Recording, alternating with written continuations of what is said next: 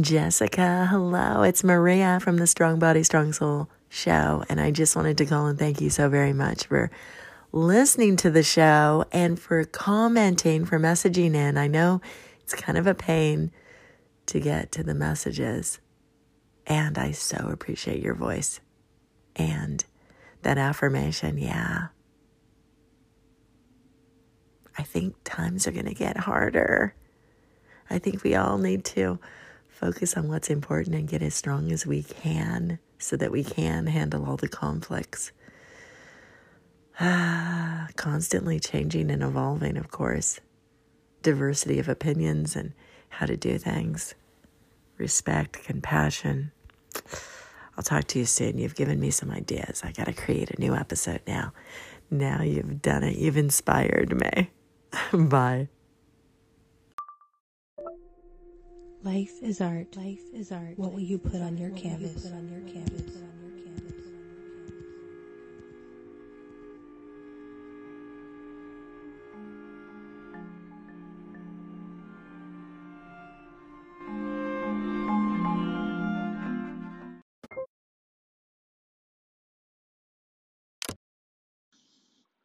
Thank you, Maria. I'm gonna put that episode that we were talking about in the show notes below here because it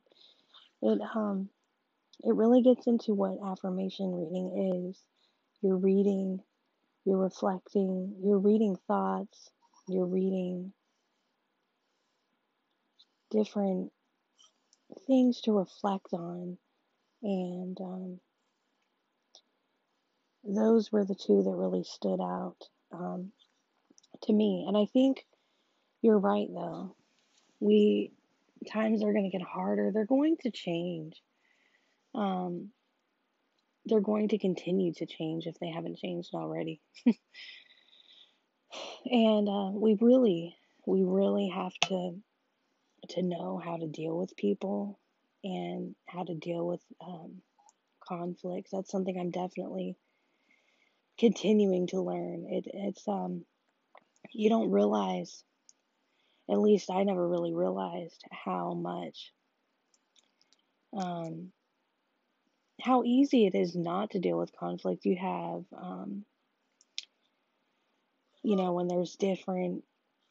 when everything's kind of in place and everything's running as usual and you're going to where you usually go, and it's just it's kind of crazy how when changes happen you realize how much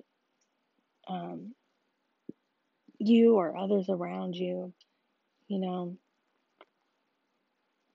mindset, my mindset about conflict has changed in the way that, well, it's had to change out of necessity. And if you kind of think about the experience you've had with COVID and how these changes for me have woken me up in a way where it's like, it's, our health is very important. And it's to the point where, we have to learn how to be healthier. We have to learn how, even like the little conflicts. I'm not even talking about conflicts that we make big in our minds or fears that we have where we're like, I'm not facing this right. Not just that, but like the little things. Like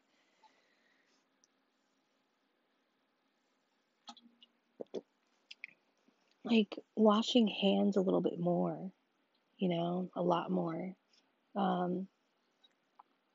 Different things that I think we underestimate that are important to think about. So, you've been there in my old podcast for a very long time. I've had the show 5 years, and you're continuing to be here in the new one, inspiring me too. And it's really cool to co-create. It's really cool to listen to each other,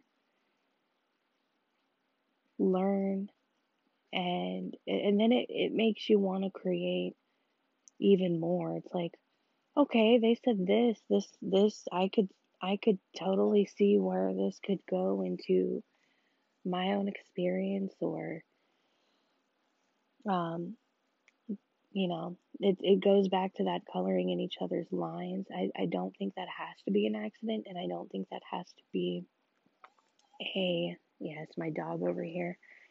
I don't think that has to be a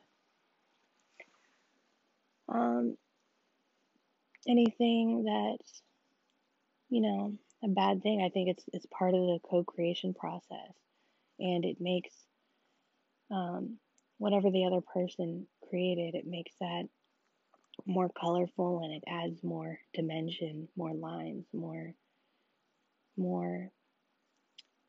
of a picture, a bigger picture to the creation that started by all of us. And I think if we focus on that as like our goal every day to create something, whether it's here on the podcast, whether it's saying something positive to others on TikTok, that, oh my God, that means a lot to people. It really does.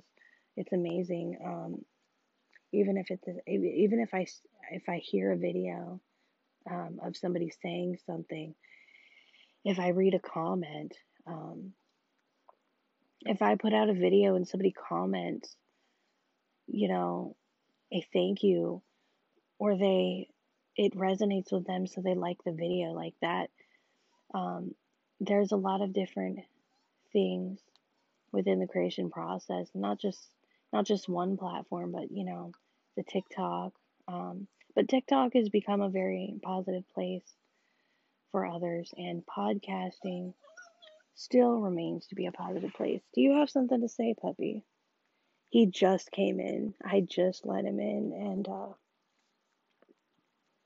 he has he's a talker. He loves to talk, so that's where that comes from. um, so yeah, this creation is life, and it's something that is the goal, continues to be the goal, and that can make you it kind of helps minimize the need to exaggerate our conflicts, I think, too, and to just um, kind of go at it from that point of view. And I have to remind myself of that every day.